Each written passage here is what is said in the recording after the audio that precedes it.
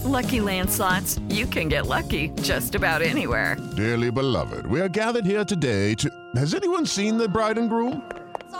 Sorry, we're here. We were getting lucky in the limo and we lost track of time. No, Lucky Land Casino, with cash prizes that add up quicker than a guest registry. In that case, I pronounce you lucky. Play for free at LuckyLandSlots.com. Daily bonuses are waiting. No purchase necessary. Void where prohibited by law. 18+. Terms and conditions apply. See website for details.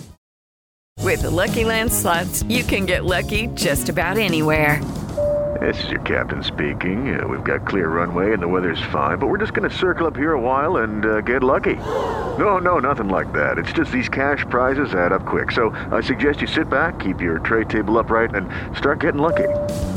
Play for free at LuckyLandSlots.com. Are you feeling lucky? No purchase necessary. Void where prohibited by law. 18+ terms and conditions apply. See website for details. Step into the world of power, loyalty, and luck. I'm gonna make him an offer he can't refuse. With family, cannolis, and spins mean everything. Now, you wanna get mixed up in the family business. Introducing The Godfather at ChumbaCasino.com. Test your luck in the shadowy world of The Godfather slot. Someday, I will call upon you to do a service for me. Play The Godfather, now at ChumbaCasino.com. Welcome to the family. No purchase necessary. VGW Group. Void where prohibited by law. 18+. Terms and conditions apply. Jones. Bowden. He's got it.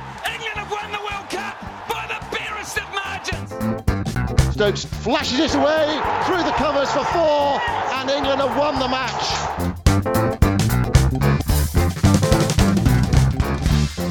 Hello, welcome back to the Analyst Inside Cricket after a couple of weeks where we've both been otherwise engaged. And lots to talk about, of course, in the cricket world. Lots been happening. We should start by saying it's only now just over 3 weeks to the start of the Ashes. It's also today, the 23rd of May. It's exactly 20 years since Jimmy Anderson took his first Test wicket against Zimbabwe at Lord's in 2003. Incredible. So we're going to focus on Anderson and Broad and their amazing performance and longevity over those years that they've been together, with Jimmy, of course, now having celebrated 20 years as a Test match cricketer. But Simon, I suppose we should start by saying, what have we been up to? What have you been up to? Well, I think what you've been up to, Yoss, has been far more fun than what I've been up to in the last couple of weeks. Well, you've been on holiday to Brazil. Goodness me, what was that like? It was amazing, and I've discovered a new sport, actually, the sport of foot volley. Know anything about that? No, go on. So it's a combination of volleyball and football, basically. Of course, it has to come from Brazil. Or actually, I think Portugal also is quite good at it. But basically, it's volleyball courts on the beach. Great place to play volleyball, but you play it with your foot and your head and your chest rather than your hands. And it's actually a brilliant sport. Nice because it's mixed. A lot of the times you see men and women playing together on the team. It's almost like a mixed doubles kind of affair. And it's using every part of your body but your hands to get the ball back over the net. And, it's a bit like those sort of games you see in the park with 3 kids. I mean, my kids are always doing this. 3 kids doing keepy-ups and using every part of their body apart from their hands to keep the ball alive in the air. And now it's just with a net as well. And they have little mounds of sand which they kick the ball from at the back of the court to get a point going. So they do a little chip off a little tee, if you like, a sand tee, to get the point going. And then it's about using every part of your body. And there's some really good use of shoulders, chesting it up, knees, as well as feet. Of course, the Brazilian skill, footwork comes to the fore with this sport. But I predict in 10 years it'll be in the Olympics. Okay. Did you have a go? No, I'm useless. And I'm just not quite kind of dexterous enough on the field, or whatever the opposite of the sort of foot version of dexterousness is. are just not nimble enough to play it. But I will have a go in the future. I mean, obviously, being on a beach, being on sand as well, adds to the complexity of it. And I think it's a really good sport for fitness, actually, because you've got to move around quickly. You've got to, you've got to be quite flexible and do kind of back heels over your head and things like that. But it's great to watch. And actually, some of the great Brazilian footballers of the past turn up and take part and draw quite a crowd. I bet they're pretty good at it as well. What's it called again? Foot volley. Foot volley. Yeah, well, I don't think I would have been able to do much foot volley in the last a couple of weeks because I've had a hip replacement operation, so I've been hobbling around like an 80-year-old. I'm actually, the first time in my life I feel as if I'm sort of coming down in age per day. So, you start off feeling about 85 and then 80 and then gradually, day by day, you take a year off. So I'm hoping it just keep on going, actually. I'll end up feeling about 35 again. Anyway, it's not been the most fun week and a half, but hopefully... But you'll get better. And I'll tell you one thing. So we're now not only joined by our Christian names, but also by the fact that we've got new hips. They set off the X-ray machines at airports because... leaving Brazil a couple of days ago, I had nothing in my pockets, nothing at all that could set a machine off. And I went through the archway, off went the alarms, and they said, turn out your pockets, nothing in my pockets. Have you got a belt on? No. Have you had a hip replacement? Yes. That's it. Okay, well, talking about geriatrics, Yoz, brings us nicely on to Jimmy Anderson and Stuart Broad, doesn't it? Only kidding. But, I mean, they're still going.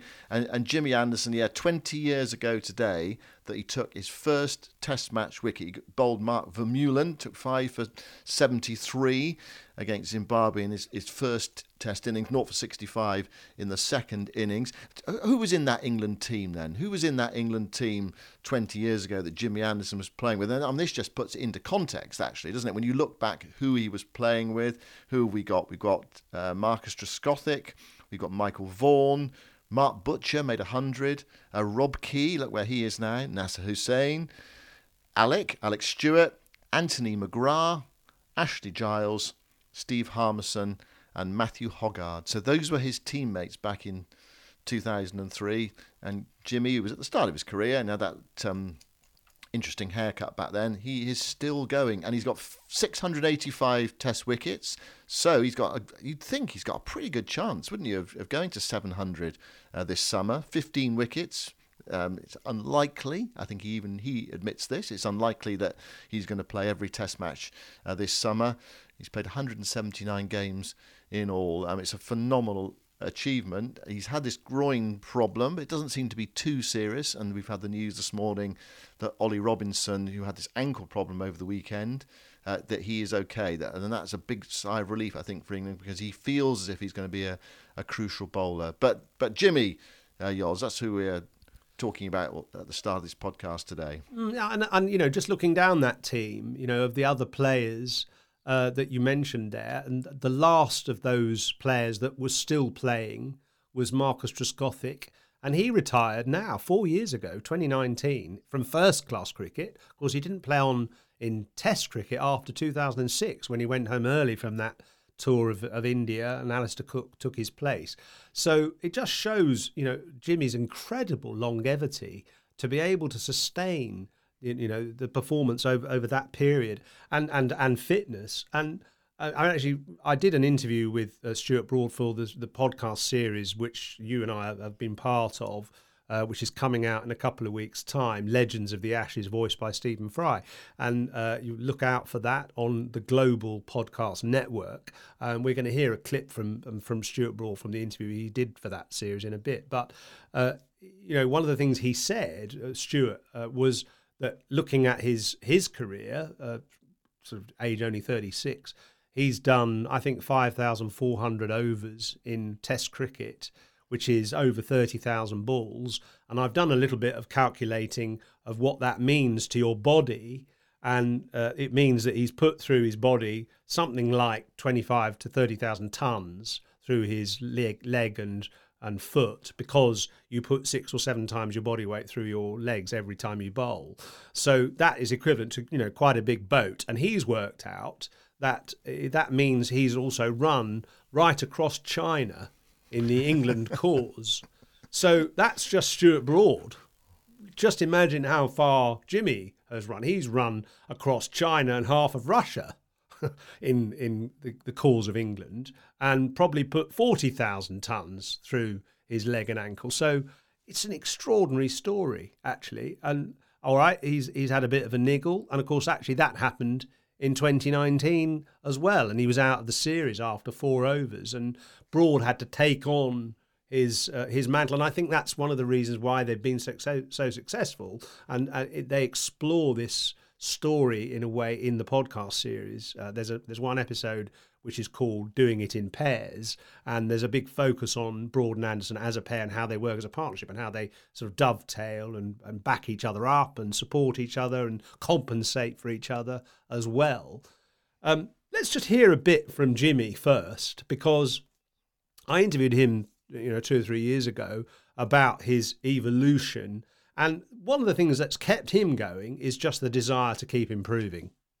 My whole career I've just tried to learn, and I found the first, say, 5 years pretty tough when you want to be learning the art of bowling, but at the same time I had action problems, I was working on it, I had injury problems, so that sort of takes away your focus from the skills that you want to learn, which I found pretty difficult. But then once I got over that, then I've been able to just give my full attention to the skills that I want to use, and I think and then I've just learned also the sort of game management of when to use those sort of deliveries and on different sorts of surfaces as well, which has really helped. Ever since I learned how to swing the ball, I've always kept that seam position, and I think that's stood me in good stead over the years, even through the difficult times with my action and things like that. I'm constantly working on it as well. Still now? Yeah, even in practice, just seeing if there's things I can do, whether, just tilting it slightly one way or the other will make it swing more or less. And, in conditions where it's hooping around corners, you might want one to still look like an outswinger but doesn't do as much, and they're the sorts of balls that you get the edge with. And so just trying to tinker around with things like that. So, of course, Broad and Anderson, in recent history, just at the beginning of this year, overtaking the great partnership of McGrath and Warne. Their 999 wickets has been overtaken, of course, by Anderson and Broad. And Broad, is fascinating. He was a great admirer of Glenn McGrath as a young bowler, and almost can't believe the fact that he's now, with Jimmy, overtaken that incredible partnership in terms of wickets taken. And one of the things he says is there's been a sort of lift to him, a rejuvenation for him, if you like, has been the advent of Brendan McCullum and Ben Stokes taking over the reins at the top of the Test match game for England. How their positive approach generally has rubbed off on both Broad and Anderson, and how that relationship works.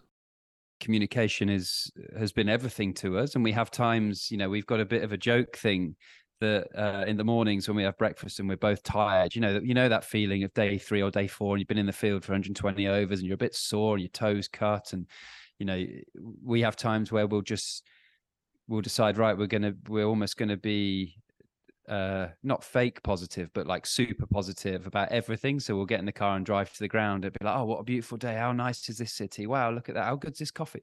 And we just do it about everything. And it leads us into the day because it's sort of positive talk, but almost taking the mick. But it just sort of sets us up if we're feeling particularly tired, because there's no doubt that if you walk into a change room, if you're feeling tired and you walk into a change room and you go, I'm tired, someone else is going to go, yeah, I actually feel quite tired too. But actually, if you go in with positive energy, you do lift the group around you, and that's something that Baz and Stokes are just natural at. They're so naturally positive. Baz can see the positive in anything, any situation, which has been great to be around. And actually, he doesn't really accept any negativity around the group. So it's quite fun when Jimmy and I go into those modes, only between each other, but. It's like if you've done a lot of bowling, sometimes you just need to put on a fake smile. Yes, or yeah, absolutely. Actually, Baz said to me once, I just want to get my team. This is when he was captain of New Zealand. I just want get my players to imagine they're 11 years old.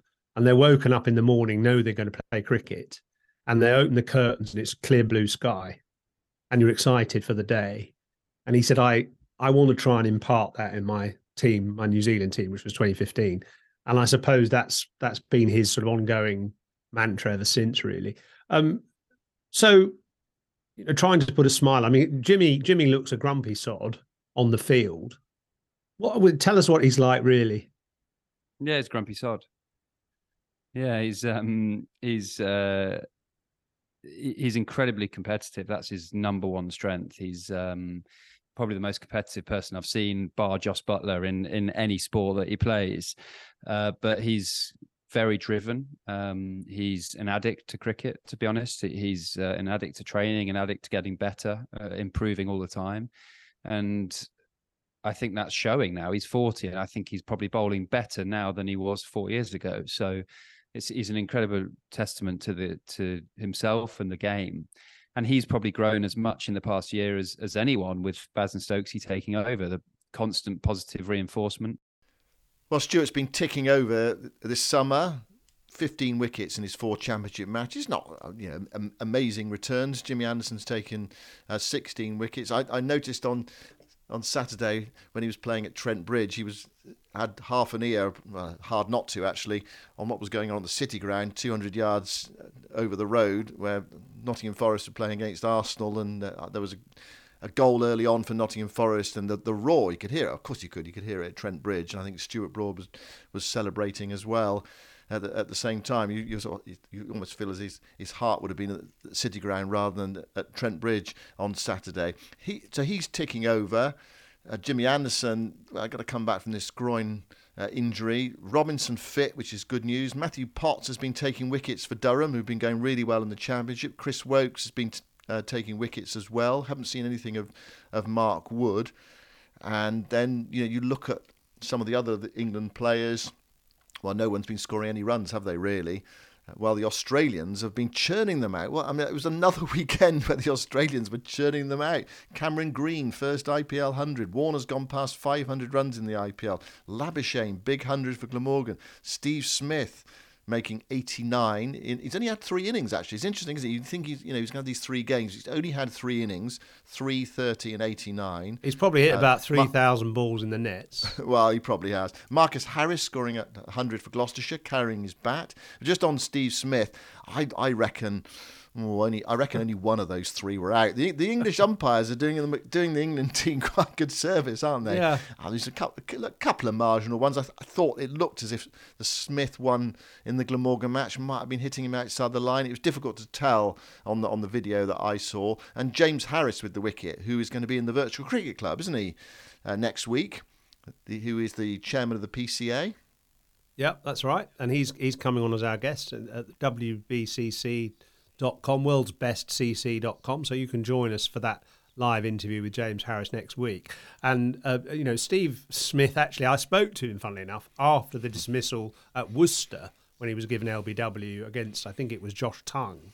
And I said, I looked a bit marginal. He went, well, yeah, maybe it's outside the line. All batters think that. All batters do. I mean, I thought he was a bit, but he certainly didn't complain, and he made about 30, I think, that innings, didn't he? Yeah. And it's interesting in a way. I mean, again, going back to this podcast series I've done about the Legends of the Ashes, the odd comparison, the uncanny comparison between Bradman and Smith, which has been done many times before, not just on a statistical basis, but also on a technical basis, the way that they play. Because Bradman, and I mean, this isn't a sort of widely known fact, that until 1937, you couldn't be out LBW, and just listen to this carefully, you couldn't be out LBW if the ball pitched outside off stump. And Bradman worked that out, what he knew, from the young age, how to utilise that by using his pads as a second line of defence. So an average right-arm bowler, to hit the wicket regularly, will normally pitch the ball a bit outside off stump. I mean, okay, if you pitch the ball on off stump, it might also hit, say, middle and leg. But quite often, a ball pitching on off stump on a length will miss the wicket. It will go down the leg side from right arm over because of the angle. I'm not saying all the time, but quite often. So to guarantee the ball hitting the stumps from right arm over, you will often have to pitch the ball outside off stump. So therefore, Bradman, using his pads as a second line of defence, was able to go back and across, as Smith does very regularly, and hit balls off the stumps through the leg side, knowing he couldn't be out of LBW if he missed them, because his pads are there as his second line of defence. And he was only out 3 times LBW in his first 52 Test innings. And 2 of those occasions, he made 160 and 220. And Smith has used some of the same psychology, perhaps uncannily and accidentally so, to also utilise. Obviously, the LBW law is now different, and you can be out LBW if the ball pitches outside off stump, provided you're hit in line. But he's so good at reading the line and getting the pads outside the line, so that if he does miss it, he's quite often outside the line of the off stump and doesn't get given LBW, except in England, in county cricket. Yeah. There was someone missing from my list as well of Australian run scorers over the weekend. Michael Neser, of course, scored 100 as well. So, and it's a question of what sort of part he's going to play in the Ashes. It may well be that he does play some sort of part in the Ashes. Depends on the fitness of some of the bowlers. Josh Hazlewood, I mentioned Josh Hazlewood. He hasn't bowled very much in the IPL. He did leave early. But they say, he's fit and he is coming over. But there must be a bit of a question mark. He's only bowled 9 overs, I think, this year in the middle. So it may be that he's fresh and ready to go and nice and fit. But there's got to be a question mark there. But there is a bit of backup, I suppose, with Neser. He's been playing a lot of county cricket and doing it successfully. I can't just move on from this without just noting. What I love about the build-up to the Ashes is just those little comments that you just hear from players. And we've talked about this a little bit before. Stuart's weighed in, hasn't he? Said, well, the last Ashes series in Australia, well, I think that is null and void really because of COVID, which I think has got up the nose of the Australians. Ollie Robinson saying, yeah, I think we expect to give them a bit of a thrashing. And then Mitchell Starc the other day, I just noticed a comment from him. It's just a sort of an aside. Yeah, what are they going to do when they're 5 for 50? This whole sort of Bazball approach, of course. And I thought about that. Well, they'll probably just keep on attacking, and they were basically 5 for 50. In fact, even worse, weren't they? At Headingley last year against New Zealand, I think they were 6 for 70 or something like that, or 70 for 6. Let's actually get the score the right way round, not the incorrect way that the Australians use it. And then we had that partnership between Overton and Johnny Bairstow, which took the game in England's favour. So yeah, they'll presumably England will just attack if they're 5 for 50 or 7 for 50 or 8 for 50, whatever. But I mean, I do take Mitchell Starc's point, and it is not going to be easy for England to take on Australia, I think, in the same way that they've taken on some of the other sides. But what we are forgetting, Yoz, of course, is we're talking about the Ashes, but there's an England-Ireland Test match coming up, and there's also the World Test Championship coming up as well. The IPL is coming to an end, and the focus for India very shortly is going to be on the World Test Championship final.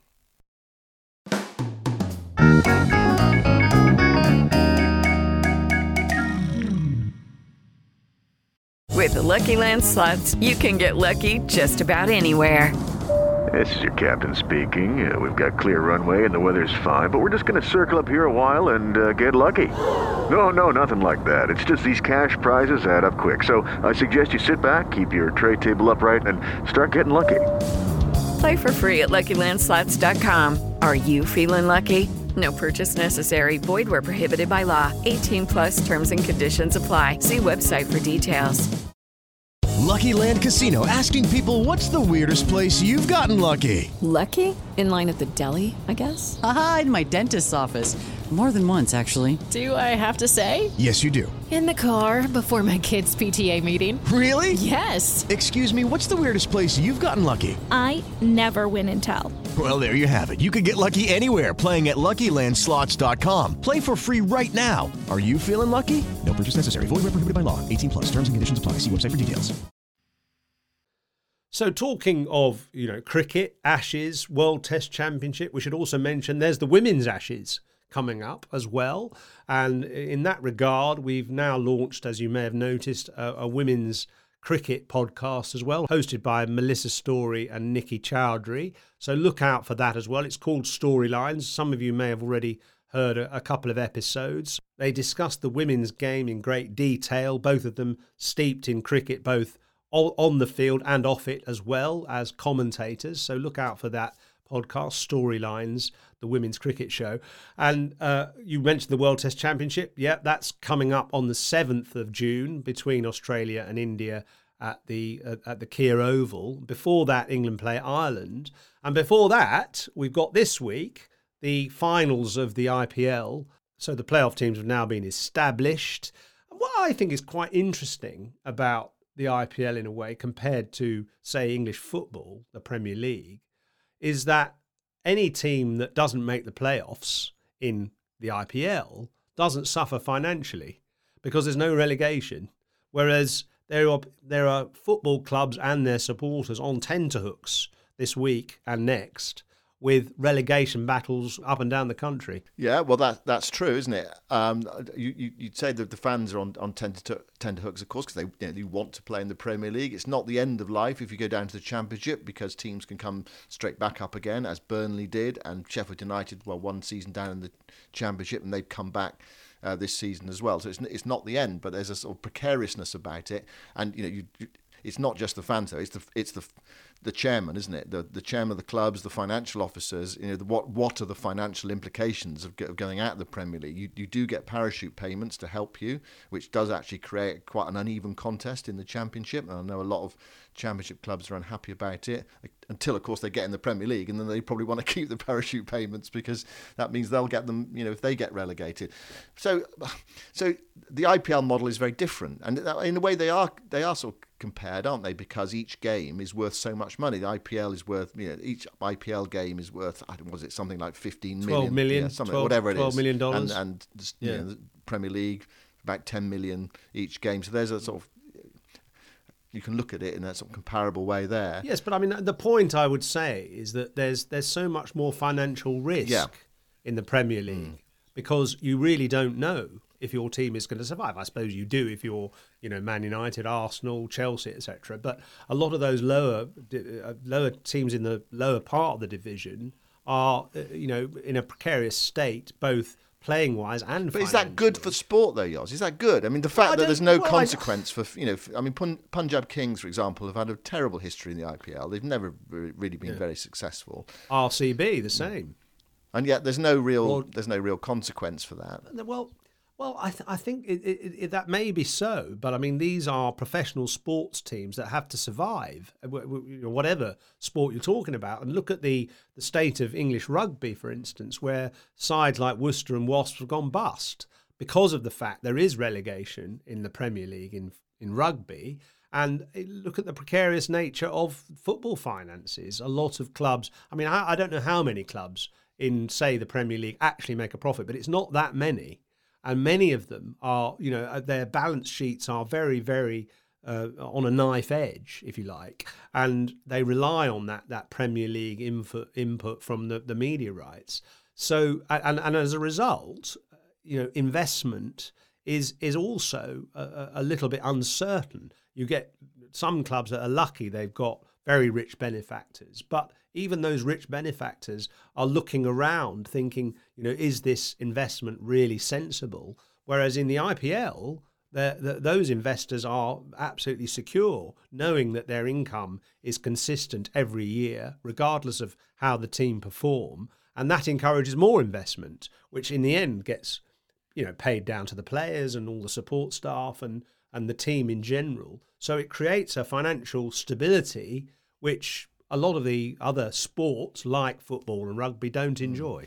Yeah, as long as the punters in India keep on investing in it, as long as they keep on turning up and watching it, and they have done in their huge numbers this season, haven't they? They have, and the key to it is in this sense is that to enable a little bit of uncertainty in who does eventually win. And look at the table, a lot of teams on 12 and 14 points, not much difference between, say, 8th and 3rd, and uncertainty until the last couple of games about which teams would qualify. Well, that is perfect for the TV audience and the general perception of the tournament being one that you don't know really who's going to win until right at the end. Well, that's going to keep the turnstiles turning and the TV revenue coming in. Yeah, it's probably disappointing for the media rights holders in the Premier League that the Manchester City Arsenal conflict or clash, if you like, is not going to the last day of the season. City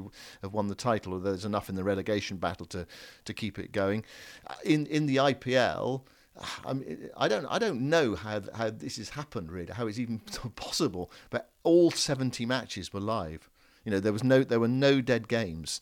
It seems incredible actually when you got 4 teams qualifying in a 10-team league. But that's how it worked out. That what? So you mean even the last couple of games? There were no dead had games. A bearing on the playoffs. There were no dead games because of. There were teams who were out playing in games, but they were playing against teams who still had something to play for. So there were no dead games. And what you have got in the IPL is this in terms of qualification is you've got the new firm and the old firm have qualified. Mumbai Indians and Chennai Super Kings, the 2 powerhouse teams, are qualified, and also the 2 new teams, Gujarat Titans, are qualified, and Lucknow Super Giants as well.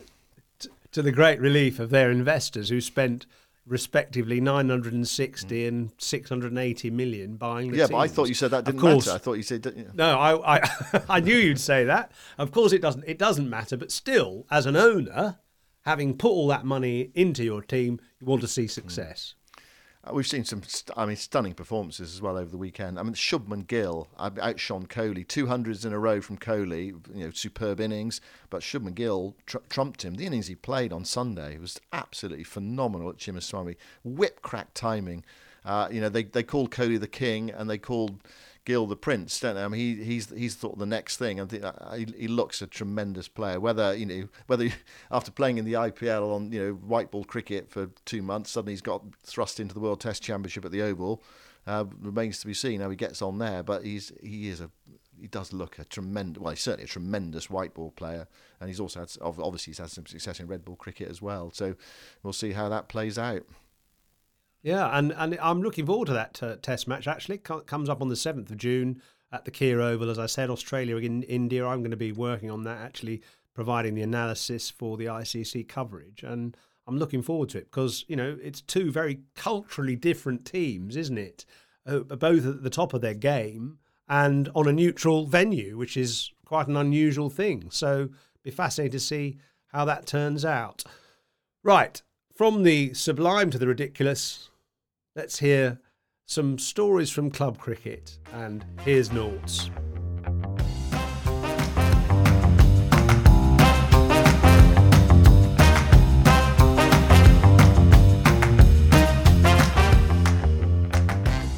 So this is our club and village section, which we paused actually for a few weeks, partly because of the weather actually, and hasn't been much village or club cricket, I know, because of terrible rain over the sort of spring period. But I know you've all started playing now, and so we wanted to retouch base with Richard Norton, Noughts, our esteemed producer on the World's Best Cricket Club, and find out what your season has brought so far, Noughts. So hello there, Mr. Hugh. Tell us what your experiences have been so far. A couple of games, a couple of interesting video evidence of matches as well. Well, yeah, it was a bit grim, wasn't it? Just prior to the season. But personally, it's up and running our village cricket. Obviously, you have one's own team and we can come to that in a minute. But I always love, more than anything now, because of the sort of profligation of like video content on whatever social media platforms one enjoys. But you can see so much of this stuff online. And of course, what tends to happen online is you get to see you can see what puts the village into village cricket, don't you? You never see content of people blazing beautiful cover drives, do you? Or some standing bit of bowling where the ball swings like a banana, do you? No, you always see the worst. And it's funny, isn't it? Terrible catches, terrible run outs, everything like that. So, of course, now that cricket's up and running, there's been some absolute dynamite village antics to watch. Okay, give us some examples then. I saw a fantastic, I've seen already a couple of London teams. Can't think top there if it was. There's one where I think the scenario was it's last ball of the match, 1 to win. batsman takes a huge. He didn't need to just nudge it, mate. He takes a huge clonk at it. The ball goes straight up in the air. It's being filmed, I presume, by the square leg umpire.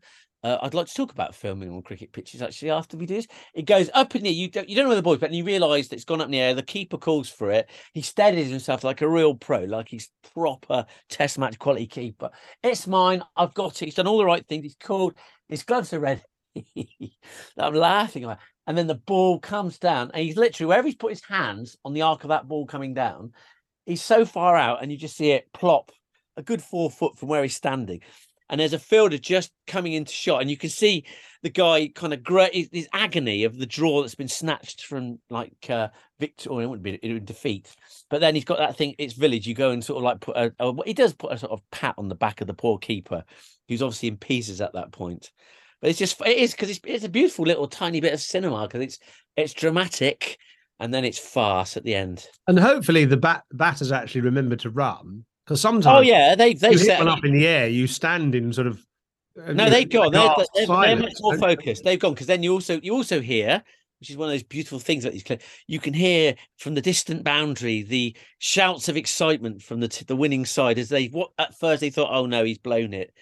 It's all that all encapsulated in 15 seconds of video content. So I was thinking about this because obviously you see these clips. So it's obviously umpires. What tends to happen in village cricket, of course, is that you tend to umpire sometimes, don't you? There's 11v11. There aren't other people in the what you call friendly games, so you umpire. And so obviously the thing now is it etiquette if you want to film it, because it's a great place to film, isn't it? As umpire, whether you're at the bowler's end or at square leg, is it etiquette that you have to sort of ask the opposition? Is it okay if I just press my camera on my phone and just hold it because you are still watching the game, aren't you? Or is it a no?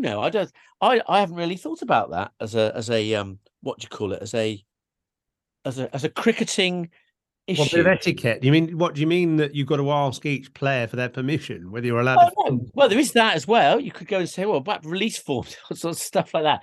I'm just saying the very fact that you say, is it okay for me to be filming this piece of action as opposed to actually concentrating where your foot is, Mr. Bowler? Or did that ball strike the pad outside the line of our stump? Oh, sorry, mate, I wasn't looking. I was watching it on my phone. Suppose you could play it back, couldn't you? Yeah, you could. That's the thing. You could play it back, and I can see that happening more and more because you can clip the phone to your pocket or your collar or whatever, and just let it run, and then you are going to get bowlers who see LBW denied and go, I want to see that again, and I claim that's out. Here's one for you then. So on Sunday at one point when I was playing, I ended up at square leg doing a bit of umpiring. It's absolutely fine. And we had a player, he's a bit slow on his running. He goes for a run. He sort of takes the commitment. I'll go for a run. Will he make it? Depends how quickly the fielder gets the ball in, right? It's almost like he's like sacrificing himself. I need the run. Will you get me? He was quite close to the crease, right? And it would have been tight. When the ball came in from the fielder, the wicketkeeper was completely blocking my view of the stumps. So when they appealed, there was no possible way I could give him out. I knew that the stumps were broken when he had moved away, but by that time the guy's well past the crease. So they said, how's that? And the game was over, to be honest, at that point anyway, because we won easily, but we were going to win easily. Was that the right thing? I'd have to think about my cricket etiquette there. Was that the right? I can't give a decision because there's no way for me to see the stumps. So you've got to assume that he took it cleanly and whipped the bails off, I suppose. But I mean, it's interesting. Isn't it? I didn't assume that. I know that's what you're saying. But I mean, it's an interesting development, isn't it? That cameras are now much more prevalent on the field, and as in mobile phones. I mean, mobile phone cameras, and I guess actually it might solve ultimately the constant controversy of having player umpires who are totally biased in favour of the batting team. By having an impartial, which is the camera, perhaps that will solve some of those, incidents where someone is blatantly out and given not out by their own umpire. And how have your games gone? Well, I don't want to say. I don't. Let yourself, Simon. Let your esteemed listeners judge. Okay, but Axbridge have been very lucky. 3 weekends have passed. 3 games of cricket have happened in pretty good weather. I didn't play the first game because of other activities I had to do on the day. So I played my first 2 Sundays of the season. Both wins, both remarkably easy wins. Perhaps like what's happened to cricket in 2023 when Axbridge ride to relatively untroubled victories. Both occasions we found ourselves in the field. And I always think, would I put myself, if I was skipper, would I put us in the field? I much rather get runs on board, scoreboard pressure and all that. I always think a team that goes in the field when they're when they win the toss are possibly saying we're not good enough to. I don't know what they're trying to say, but anyway, we've done that. 2 wins, both kind of similar, really. Vis-a-vis, we've put a side in. They've got into the low hundreds, and then we've kind of knocked it off with relative ease for very few wickets. I think we had a 9-wicket win and a 7-wicket win. Possibly 6. No, it was 7. Whatever. And personally, and how's that suite? How's the suite going that you've been? I haven't actually. Believe this or not. Having requested no longer to be that Joss Butler or like his oppo at the other end, the assault man at the top of last season. That was my plan last year. I now find myself in a mid-innings finisher role, and I haven't had to bat yet, disappointingly. Because we've lost so few weeks. But I took a wicket with my second ball of the season. And it was delicious, really. It's the best of all wickets, I think. If you're like, in my youth, I'd have been a medium fast, whereas I'm just a sort of medium. The best of all wickets is the guy who goes to drive you, a little bit of the wind blowing from right to left, just gives the ball a bit of shape. They do their drive. A beautiful feather straight into the keeper's gloves. I think that's the most satisfying dismissal as a medium pace bowler. I disagree. I think you've got to say knocking the stumps out, surely. And but basically, if you haven't quite got the pace to knock the stumps out, just make sure that you get some water and water the stump holes before the game. Don't show the grounds when you're doing it. Just water those stump holes so they're a bit wobbly, and then make sure you get the ball to hit high-ish up the stump. Get the stump revolving, catapulting out of the crease. I'm not sure with the season. That's the best feeling. I'm not sure with the season I've seen so far the pitches. One other thing which has actually played into me bowling. So I've bowled very tidily, surprised Mr. Hughes so far. 2 spells of bowling. I've only taken that 1 wicket. I haven't really gone for many. I'd say the pitches down Somerset have been a bit low bouncy, a little bit very hard to go big. Hence these rather small scores. But going back to saying that, reason I say the behind the stumps cat, I'd say the majority of my village cricket dismissed as a bowler have been bowled. I think it's quite rare at your esteem level, obviously as a pro, snicks and slip catches are more rare. I'm always very thrilled when there's a behind the stumps catch. That's whether it's keeper or if you're deemed to have a slip. Don't feel got the pace for that anymore. Do you know what I mean? Stumps is, to me, the common dismissal at village cricket. And another thing I did see, talking about umpires, I've never seen this in a village cricket game before. We had one of the opposition umpires, obviously, they were doing their umpiring their team. The first guy umpiring gave, I think, the first 3 dismissals for their side. He gave them all at LB. His finger was out. I've never seen like it. He's like, yeah. And we play a village side. The opposition tend to stack their best players up top, don't they? And we had all 3 of them back in the hutch with less than 40 on the innings, and we were like, "This is very interesting." And none of them seemed particularly keen on his decisions. I think he adopted if it hits the pad. I think that's what he thought the rule was. If the ball strikes pad, that's out. Actually, we were talking earlier on the podcast about the English umpires doing English cricket a bit of a service by firing out Steve Smith a couple of times for LBW. So umpires striking back all over the place, which is good to see. And Axbridge, are they in a league? Are all these matches basically friendlies? No, all friendly. They play midweek friendlies. We play Sunday friendlies. And remember a few months back, we talked about recruitment and all that. Ours has been pretty good, actually. We went to a little micro recruitment campaign around sort of area of Somerset, and we brought some new players in. So they are out there. They're out there. Find your local club. Give it a go. Yeah. Okay. Well, that sounds good news, and maybe the McCullum, Stokes, Bazball kind of era has encouraged more people to take up the game. So that's exciting to hear. Okay, great. Nort, thanks for your time. We'll follow your progress with interest through the next few weeks. And by the way, you mentioned that you've been put into the field a couple of times. I love the story from our sister podcast, Storylines, the women's cricket show, which I mentioned earlier, from Melissa Story, saying that one of the ways she comes to the decision to bat first as captain is because she's got a nice lunch pack. And she doesn't want to have to be in the field and wait until about 2.5 hours later to eat her nice chicken and bacon wrap. So often the reason why she decides her team to bat first, having prodded the pitch, is because she's got a nice lunch waiting for her, so she can sit in the pavilion and eat that and wait while her teammates rack up a good score, and then she can eat her lunch in peace. So wise and so young. Yeah, absolutely. So look out for that podcast. That'll be the next podcast on this stream. We'll be back, Simon Norts and I, next week to update you on goings on in the professional men's cricket world. See you then. Thanks for listening.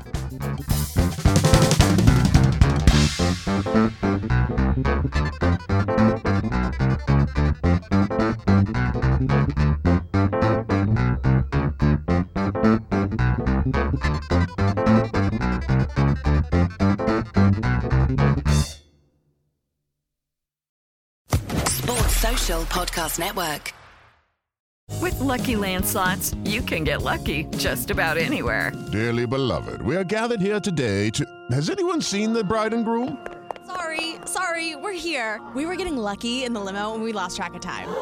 No, Lucky Land Casino, with cash prizes that add up quicker than a guest registry. In that case, I pronounce you lucky. Play for free at LuckyLandSlots.com. Daily bonuses are waiting. No purchase necessary. Void where prohibited by law. 18+. Terms and conditions apply. See website for details.